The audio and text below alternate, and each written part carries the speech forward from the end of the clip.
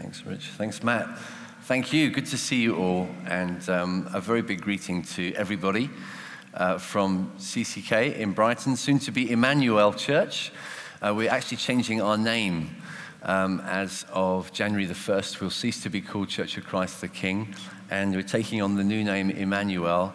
If you want to find out more about what we're doing and why we're doing it in terms of that name change, then you can find out from our website, which actually will be a new website, which I can't remember the URL for. So good luck. We'll tell you more, definitely. You could find it, actually, weareemmanuel.com is what it will be on, but it will be a new website on January the 1st, launching to the universe. So looking forward to that. Really, really good to be with you. Love being back in the city and seeing Holland in Christmas season. Amsterdam is good all year round, but there's something special about Amsterdam at Christmas, I'm sure you'll agree. And it's just good to be with you as a church. Really love being with Matt and Joe again, staying at Lenny and Maria's house last night. I'm kind of secretly hoping my flight gets cancelled so I can stay there forever. Because they have the best gift of hospitality in the world. I got breakfast in bed this morning. It's cool. So you know if you stay at Lenny and Maria's house, that's what to expect. Okay? They set the bar high. Okay, so if you have your Bible, maybe you would turn to the book of Matthew. We're looking at the story of the wise men. This is part of the Christmas story, and I want us to learn from it ourselves today. Matthew in chapter 2, verses 1 to 12. I'll read it to you, and then we'll pray together and get into what it has to say. After Jesus was born in Bethlehem of Judea, in the days of Herod the king, behold, wise men from the east came to Jerusalem, saying, "Where is he who has been born King of the Jews? For we saw his star when it rose and have come to worship him."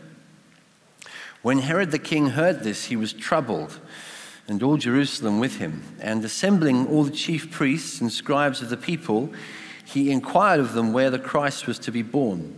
They told him, "In Bethlehem of Judea, for so it is written by the prophet, 'And you, O Bethlehem, in the land of Judah, are by no means least among the rulers of Judah, for from you shall come a ruler who will shepherd my people Israel.' Then Herod summoned the wise men secretly and ascertained from them what time the star had appeared. And he sent them to Bethlehem, saying, 'Go and search diligently for the child, and when you have found him, bring me word that I too may come and worship him.' After listening to the king, they went on their way, and behold, the star that they had seen when it rose went before them, until it came to rest over the place where the child was. When they saw the star, they rejoiced exceedingly and with great joy. Going into the house, they saw the child with Mary, his mother, and they fell down and worshipped him. Then, opening their treasures, they offered him gifts, gold and frankincense and myrrh. And being warned in a dream not to return to Herod, they departed to their own country by another way." Let's just pray together. Father, thank you for the gift of your Son, Jesus Christ. We thank you for what we celebrate in Christmas, the giving of your Son. And we pray that as you've sent your Son, you'd now send your Holy Spirit so that these words, these ancient words of Scripture will not just educate, but will penetrate our hearts and bring life change and great glory to you in this city and beyond. In Jesus' name, amen. Amen. So the story of the wise men, the three wise men, as we sometimes refer to them, we don't know how many there were. They brought three gifts, and so we have traditionally considered them to be three men, but they could have been more or less. We don't know precisely. We've depicted them in various ways over the centuries to the point where they probably become a little bit mythical in our imagination. Perhaps we doubt this story. We find it strange, and we imagine it in sort of Christmas card images, like this one that's probably pretty typical of the kind of iconography that goes with this story.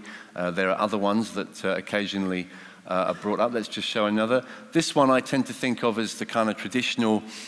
This is quite English. I suppose it's kind of West European. It's a stained glass window showing a West European depiction of the wise men. They don't look so much like wise men from the East as wise men from the 1970s, I think you'd agree.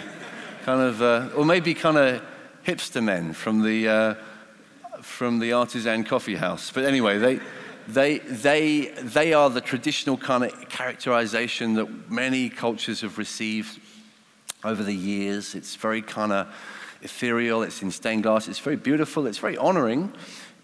It's possibly a little bit ahistorical. Maybe some of us think, yeah, I'm not sure if that really happened.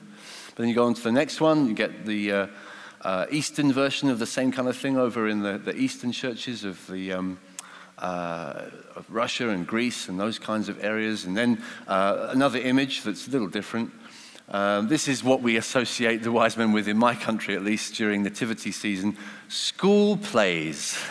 Children with dishcloths on their head and fuzzy beards being the wise men. There you go. And then the next, this is just thrown in for fun. There go, wise men. I don't really know what I mean to say from this. It's just there. The point is that we've kind of imbibed myths and ideas about this story that may or may not be helpful for us. It's worth remembering these places that are described here are actual places. And this book, Matthew, was written by an actual person who lived at the time of these events. If we understand it correctly, then Matthew himself would have been an eyewitness of many of the events of Jesus' life. This is describing actual history, written by people who were careful to record events accurately. And we forget, even, it's silly that we forget, given the fact that Bethlehem has been in the news literally this morning. Literally this week, literally events on an international scale bring our attention back to Bethlehem. I had a friend this very week who was in a hotel in Bethlehem meeting with some Palestinian Christian pastors in that part of the world. And because of the riots and the upheaval that's taking place in the area, the demonstrations, he and his friends were unable to leave the hotel. They were not sure they'd be able to get home. These are real places, real events. And we mustn't relegate them to the category of myth. We make a mistake when we do that. One of the more remarkable books I've come across in recent years is a book called The Great Christ Comet. Let me just show you a picture of it. You might want to hunt this book down, actually. It's written by a man called Colin Nichol, and I think we got a slide of it. I do recommend that you look out for it, and if you're interested in looking up the accuracy of what the Bible teaches. This is written by an extraordinary scholar who's disciplined in New Testament scholarship, but also in astronomy. And he's taken time over many, many years to really carefully get to grips with what may have been the nature of these events, what actually took place. And he's come up with an explanation that involves the star being actually a great comet. And it's an amazing book. There's too much for me to say now about why this book is amazing. What it actually tells us about what was going on here and the reason why these men would have traveled so far from such a distance in the east to come all the way to Jerusalem and then Bethlehem. I don't want to give it away. It's like a detective story. The things that he's worked out about why they would have been compelled from their kind of Persian Babylonian culture to come all the way are absolutely fascinating. I do recommend it if you're interested in that kind of thing. It's quite a riveting read. But I'd say all that to help us to see that this stuff is real. It's not presented to us in the Bible as a legend, but as a historical set of events. And it's a set of events with a compelling message for us here in the 21st century. It tells us a great deal about faith, about what it means to trust in Jesus Christ as God's promised rescuer, God's promised savior, God's promised king. It tells us, 20 centuries later, what it means for us, for me and you, to have the same trust, the same faith as these wise men had.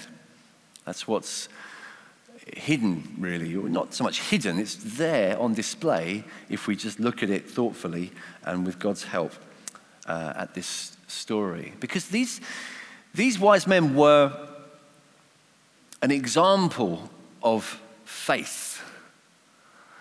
They took an enormous decision to chop a large amount of time out of their lives, many months of traveling. They observed the heavens. They thought this stuff through carefully. They were called magi, which means great ones. They probably had quite a lot of responsibilities, a lot of wealth, a lot of power in their own territory. They could have stayed and continued their careers living in probably comparative bliss with a lot of comfort and luxury, but instead they got on their camels and they rode for miles and miles and miles and miles and miles into what for them must have been absolutely unknown territory across all kinds of terrains and difficulties and potential robbers and con men and all kinds of shocks that they must have been exposed to in the open at night and at day, and various dangers. They just did it. They went and they carried on going until they found the place of Jesus' birth. I was at a wedding a few weeks ago, and during the reception, the groom got up and welcomed people who had come from different parts of the world. And you know what happens in sometimes these occasions. Who came here from the furthest? Everyone has to stand up, and you sit down if you came from this place or that place. Or you sit down if it took you less than an hour to get here. And my wife and I sat down instantly because we practically rolled out of bed and we were there. It was very near where we live. So it was very easy for us to get to this wedding. And then it was, get down, sit down if you took 2 hours, sit down if you took 3 hours. There were people who were still standing up after 3 hours, and we were kind of, wow, well done. And just carried on. And there were still people standing up after he said 10 hours, 11 hours. You think, okay, this is getting a little bit strange.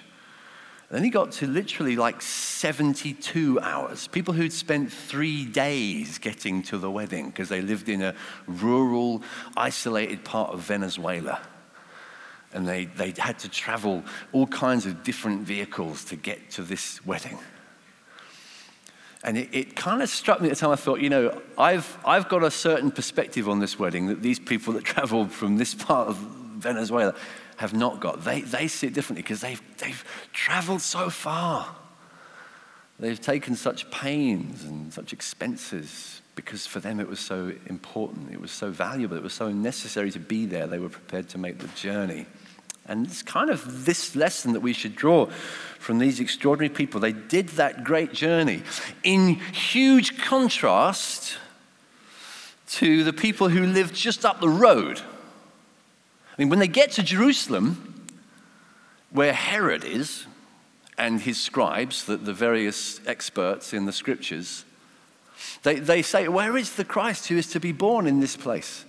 And Herod's like, I'm not really sure. In fact, I don't really like the sound of Christ. What does that mean? That means that he's the king? I thought I was the king. And you get the pretty bleak story that follows. But the scribes themselves, the experts in the scriptures, they know that the Messiah is supposed to be born in Bethlehem because they've got the book of Micah in the Old Testament that predicts it. But instead of getting on camels themselves, is he here? Let's go to Bethlehem with the wise men. You've heard that the star? Well, tell us more. We'll come with you. We'll come with you. We've been reading the Bible all our lives and waiting for the Messiah. Surely if he's come, we should join you at Bethlehem. We should join you. But they don't. They just live a couple of miles away. I mean, Jerusalem and Bethlehem are like that. And they just stay where they are. Not interested. Not interested. Not interested in just a few minutes on the road. What is that about? You can be that close to the answer to the universe. You can be that close to meeting God, but not prepared to cross the road. Not prepared, not interested. That is bleak. That's a challenge, isn't it? People who get on camels and journey for months can get ahead of you, even though you were the first in the queue. You were the one that Jesus privileged you with. He came close to you. Maybe there's a message for people like us in cities like Amsterdam and in my city in England and places which have had Christianity for hundreds of years. But we're too mature for it now. We're too advanced. We're too scientific. We're too intelligent. We're too civilized for Christianity. Give me a break. Of course we're not too civilized. We're getting less civilized every year. But we think we know too much. So Jesus is just left in the manger while we get on with our important lives in the city. Meanwhile, people from the other side of the world are meeting Jesus in their millions. People in countries like China where it's illegal in some parts of the world to even preach about Jesus, to even own a Bible. Parts of the Islamic world. Places like North Korea. There are people becoming Christians, eager to do so. People who make the journey, for whom it's difficult, but they'll do it. The people like us who live in the relics of Christendom in Western Europe, well, we're too sophisticated. We need to be careful. There's a warning right here. And what I want to do before I finish is just bring out some of the ways that we see faith on display in these guys' lives. That the subject or the title for this message is joy, and you'll see why in a moment. But really what we got to notice here is how they reach joy. And what's characterized here is a life of faith. Life of faith. What does faith look like in the lives of these here wise men? And by the way, let me just get something cleared up straight off. Faith must be understood properly. Most people I find, when they hear the word faith, what they hear is blind faith. Blind faith. If you go up to one of my friends in Brighton and say, what's faith? What they're very often likely to say is it means believing things that aren't true. That's what faith is. Knowledge is when you believe something that's definitely true. Faith is when you believe something that definitely ain't. That's faith. That's not what faith means. That's not the meaning of faith. That is not good. If you believe things that are patently not true, you're not faithful, you're mad. God will not commend you for being mad. He'll say, well done, you're insane, you're in. Welcome to the club. Okay, and I'm genuinely sorry if you're looking into Christianity and one of the things that's kept you away is the feeling you have that all Christians are deliberately casting off the truth, deliberately deluding themselves, deliberately about facts. I'm sorry. That's not real Christianity, and we're sorry that we've confused you. Okay, if you've met people like that, then please don't think that Jesus is like that. Because the nature of faith is a little bit different than that. Faith is when you actually are truly so persuaded about something that you are prepared to line up your life on the basis of it. You're prepared to say, I'm so convinced about this that I will work my life out from that. That will mean that sometimes it will not feel as true, but you'll still be utterly persuaded and know that it's true. It's very simple. This time of year, it's probably a little bit harder to feel like the sun is actually out there. It doesn't feel like it's there at the moment, but it certainly is. I'll be on a plane later. I think I might see it. Well, it depends what time of day it is, but you know what I mean. You get beyond the clouds and it's definitely there.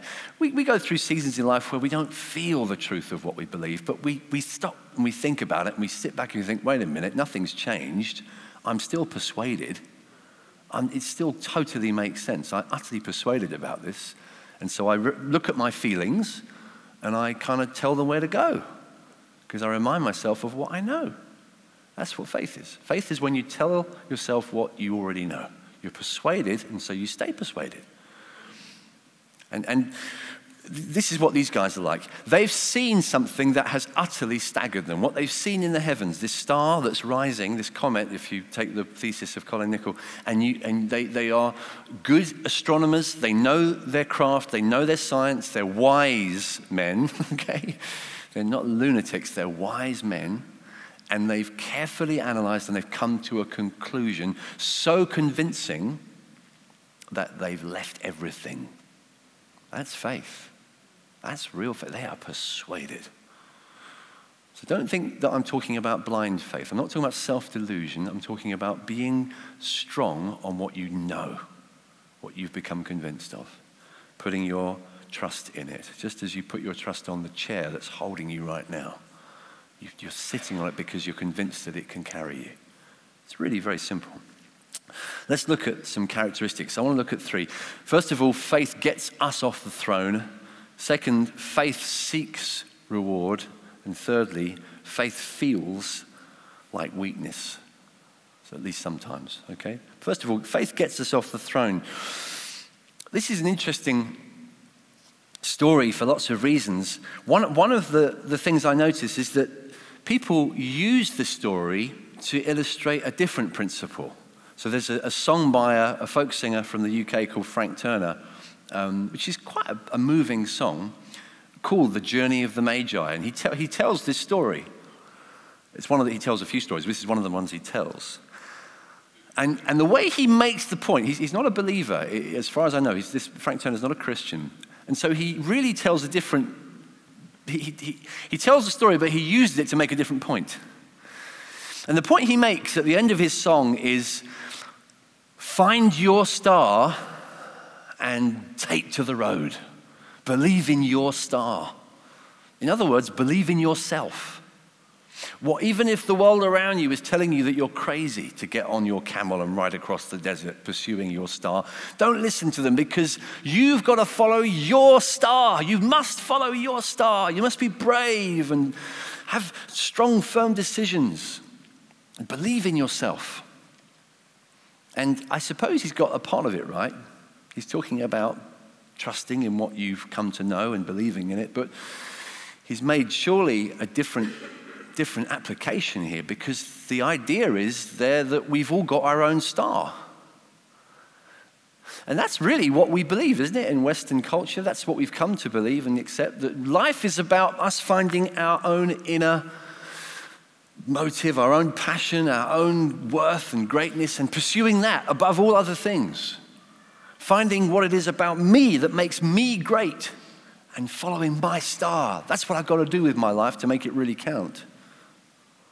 That's a very attractive idea. It's a strange idea when you stop and consider it, because if there's no God, if we live in a godless universe, then what on earth do I mean by my passions and my desires? They're nothing. They're just kind of chemical synapses going off in this kind of grey matter here. There's nothing real about them. My passions and desires, what are they? They're just chemicals. It's just evolutionary baggage. It doesn't really mean anything. I'm not obligated to it. Following my passions. If there's no God, then nothing actually matters in the end. Nothing does. Certainly not my star, whatever that is. It seems to me like we want to have our cake and eat it. We want to have life have a meaning, but we don't want there to be a God who gives it meaning. We can't really do both. We've got to choose. Either there's a God or there's no such thing as meaning. But because there is a God, there is such a thing as one meaning. And the message of the Bible is not find your star. The message of the Bible is there is the one. This is the whole point of the story. They come because they see the one star. They don't say, I've got to find my star. They've seen the one thing that history is all about.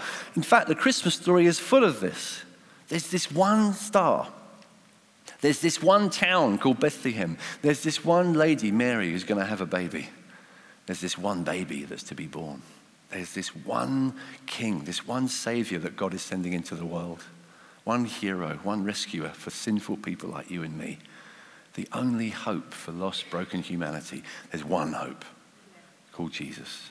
That's the message here. And God's prepared to steer creation to make the point. Isn't that incredible? God's prepared, he's so committed to getting his one son to be born and to be worshipped, to be praised, that he's prepared to play around with stars to get people's attention. God bends the cosmos.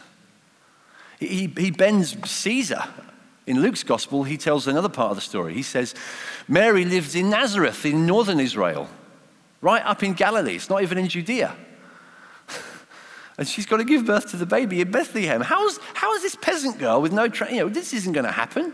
Jesus, the Messiah, is supposed to be born in Bethlehem. What does God do? Well, he speaks to the leader of the world at the time, or at least the leader of the kind of Western world, the emperor in Rome, and makes the emperor do a census where everyone has to return to the place of their own upbringing, or their family town. And Mary's family town is Bethlehem. So she has to travel all the way back to Bethlehem for a census just in time for her to have a baby. And everyone in the whole Roman Empire is having to move around because it seems there's something's going on. It's a bit confusing. Luke's gospel doesn't give all the detail, but a lot of people moving around. Why? Just because God wants to get one peasant girl back to Bethlehem. That's amazing. God, who's in charge of the heavens and the earth, he's moving emperors, he's moving armies, he's moving everything. He's moving stars because there's one king he's concerned about. There's one purpose to history. There's one plan. History in your life is not really meant to be about us trying to find our own star and our own destiny. Compelling and Disneyfied as that sounds, it's not really a helpful message for our lives. You might find that you reach your star and you realize it's not that special after all, because there's only really one who we need to get to know truly. So this message gets us off the throne. This message of faith, true faith, is when we put our trust not in ourselves, but we put our faith in the one that God has provided, the Lord Jesus Christ, God's gift to us. And the way God will speak to you, well, it might be through all kinds of, he might draw your attention to Jesus in a very surprising way. It might be through a star. It might be through a miracle. It might be through a dramatic answer to prayer. You might cry out to God in desperation and find that he answers your prayer, and you'll realize that means Jesus must be real after all. Wow, I hadn't thought about that. Maybe it would just be reading the scripture. You'll read the Bible for yourself, and you'll start to see this makes sense. This is about God, and I get it. This is about me as well. I need a savior. I need Jesus. For these wise men, they had a mixture. They had this miraculous, powerful comet, or star, as they call it, and they have the scriptures later on. They get to Jerusalem, and they get the scribes telling them, we'll help you with Micah. We'll take you to the book of the Old Testament that tells us where the Messiah is to be born. They have a mixture of God revealing himself in creation and God revealing himself in his word, which is a helpful kind of mixture, isn't it? That's how it often is. Ultimately, we need God's word. Some of you say, well, I feel close to God when I'm out in the woods, or I'm out on my own, or I'm out on the sea, or that's where I feel really close to God, because creation whispers God's voice, and I feel close to God through creation. And that surely can be true. If we're near creation and we recognize it comes from God, we can learn some things. But we need God's words in order to put these thoughts and ideas into more clarity. And God kindly gives us, just like he gave these guys this book of Micah, written hundreds of years before Jesus, and predicting some of the details of Jesus' life. So the first thing about faith gets us off the throne. Second thing, faith seeks reward. Faith seeks reward. We might feel that that's a bit selfish, but God doesn't seem to think so. The problem is not that we seek rewards. The problem with us is that we seek the wrong ones. We seek rewards that are actually not right for us. These wise men, they are definitely pursuing something. They're excited. They want something. That's why they're taking a journey. There's no one forcing them. This isn't religion. They're not being dutiful. There's not some rule book in their own religion that says you really ought to go on a camel across the desert for hundreds of miles to find it. That's what you really should do with your life, because that's what good boys do in this school that you go to. It's not like that. They've got a passion. Something's gripped them with a desire to have something of God, to meet God, to find something. And their reward is found. You get it right there in that verse where it says in verse 10, when they saw the star, they rejoiced exceedingly and with great joy. That's kind of underlining it 4 times. They rejoiced exceedingly and with great joy. It could have just said they rejoiced. But it's really emphasizing it. They rejoiced. It could have said they rejoiced exceedingly. It could have just said they rejoiced exceeding with joy. No, it says they rejoiced exceedingly with great joy. That's a big deal. You know, in our Christmas cards, they look like this. Well, maybe that's positive. You know, it's more likely to be. That's kind of exceedingly with great joy. But they, I don't know what you imagine. Try and imagine what that looks like.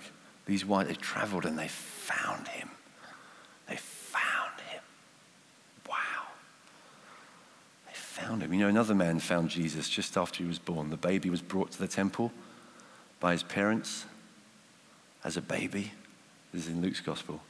And Simeon, who's in the precincts of the temple at the time, sees the baby and he says, I can die now. I can die. I've seen him. My eyes have seen him. I've waited all my life for this moment. There's something about meeting Jesus that satisfies you in a way that nothing else can come close. Nothing else. The things that we seek for and pursue and travel for and spend money on, they don't come close. This is what they seek. They seek a reward, a real God. The real God. If he's really there, imagine what he's like. The Bible makes this really clear. If you think, well, am I supposed to pursue God for a reward? Am I supposed to pursue a reward from God? You're commanded to. I mean, that's what the Bible says in Hebrews chapter 11. It says, if you would draw near to God, verse 6, if you want to draw near to God, you must believe not just that he's there. It's one thing to believe that God is real, but the Bible goes further. It says you mustn't just believe he's real. You must believe that he rewards those who diligently seek him. If you think, yes, I believe there might be a God out there, whatever it is, well, that's not faith. Faith is when you know not just that he's there, but you know he's good. You know he's really good. You know he's worth pursuing. You're so convinced that he's worth pursuing that you'll leave everything else behind for him. You'll travel for him. You'll make your home in a different city for him. You will do anything to have him. You'll do anything just to have him. That's faith. That's faith. If it's not like that with you, I ask you, have you seen him?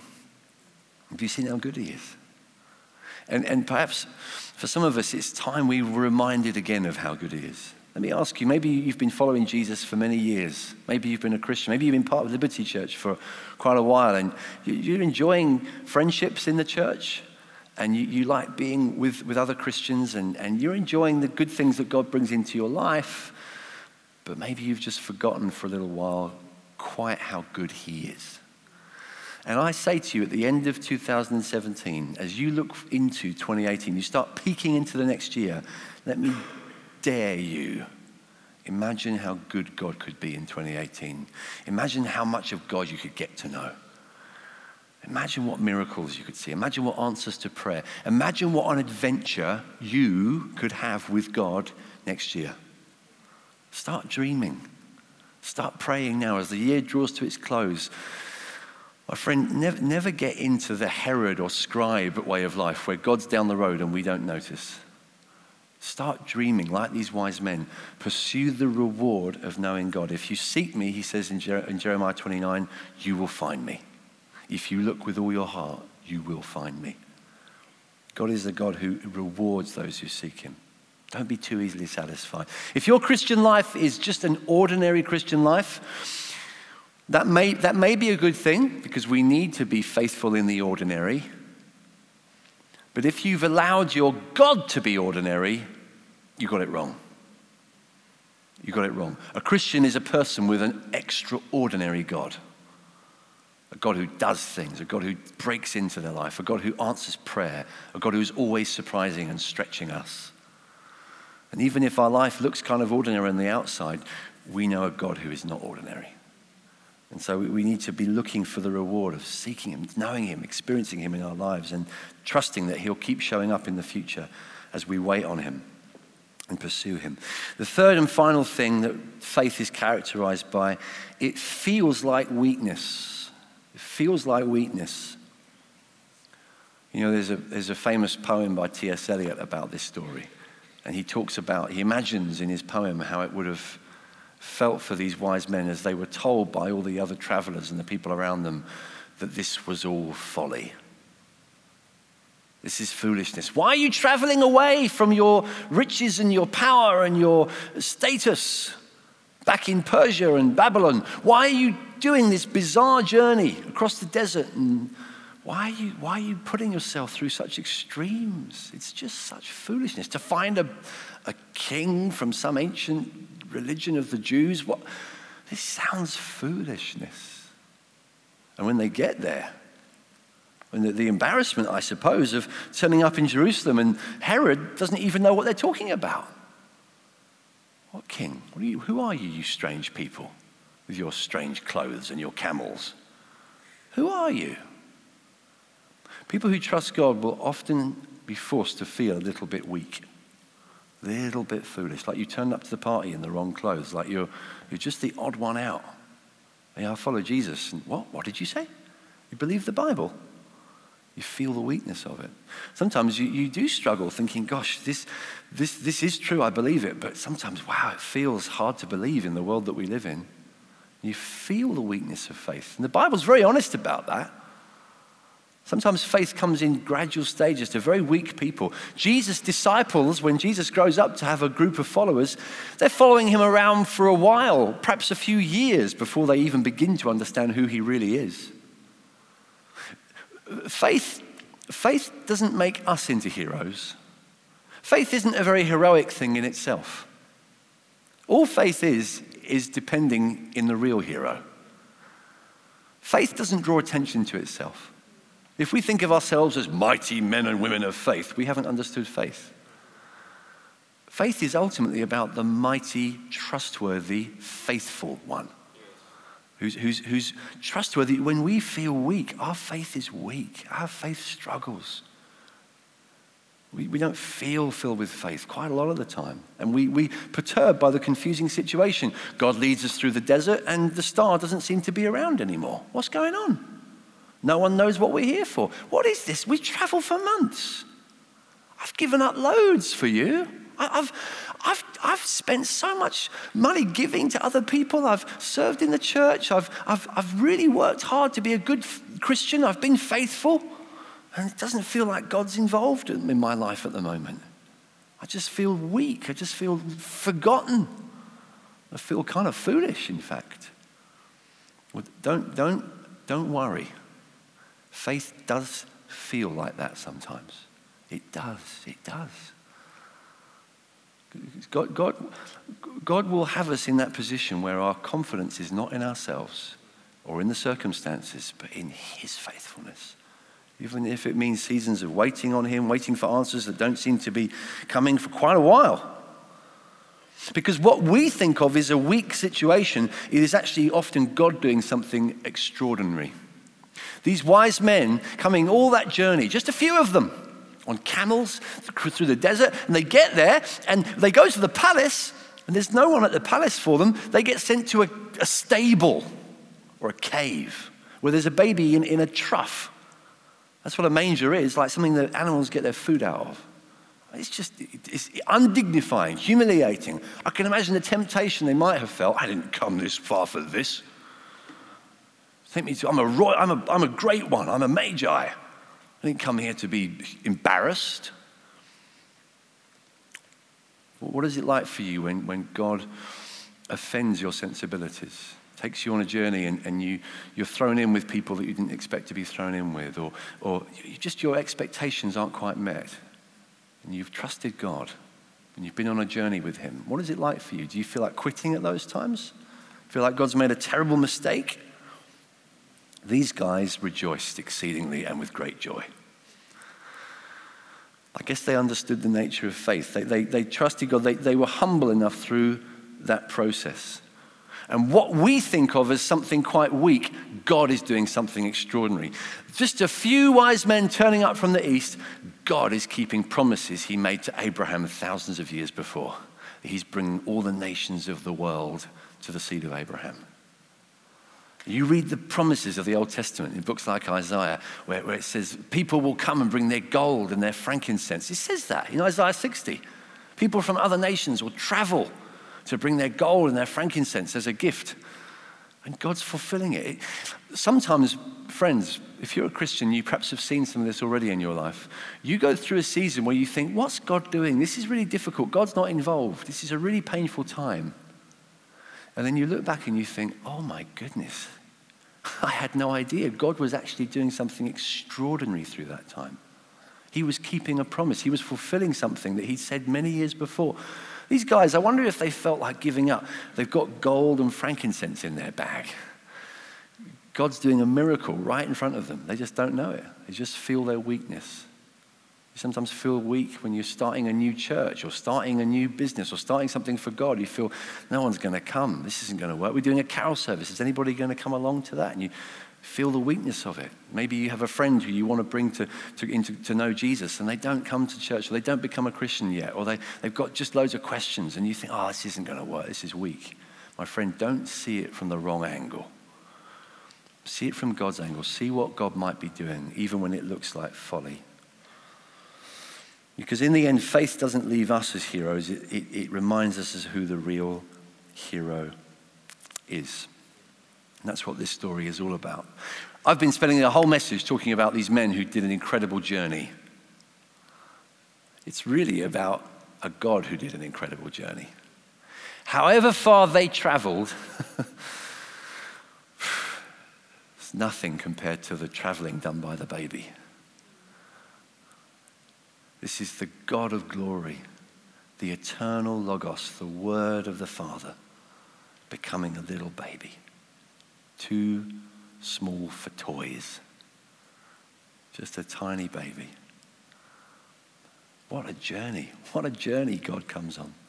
This is our God. He comes all the way into creation. He comes all the way into humanity to meet us. He goes all the way to the cross, to the humiliation and the shame, the torture and the agony, the exposure and the isolation of the cross. That's the journey God goes on. Don't let's be thinking about the great journeys we've made or the great journeys we're going to make with our lives, following our star. Let's be reminded of the great journey he's done for us. Be confident he's faithful. He's faithful. I can trust him. I can trust him. He's faithful. Let's just pray. Father, thank you so much for your faithfulness.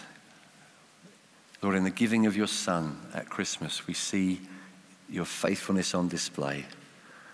And I want to pray, Lord, that as we take bread and wine in just a moment, you will help us to steady our lives on the basis of what Jesus has done for us. That we would be people of faith. And because we're people of faith, we'll be people of great joy. Great joy, exceeding joy. In Jesus' name, amen.